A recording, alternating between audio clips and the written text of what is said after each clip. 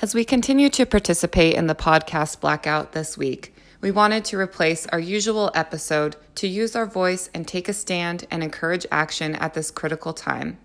We are podcasters united to condemn the tragic murders of George Floyd and many, many others at the hands of police. This is a continuation of the systemic racism in our country since its inception, and we are committed to standing against racism in all of its forms. We believe that to be silent is to be complicit. We believe that Black lives matter.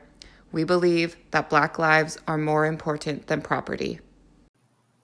We believe that we have a responsibility to use our platforms to speak out against this injustice whenever and wherever we are witness to it.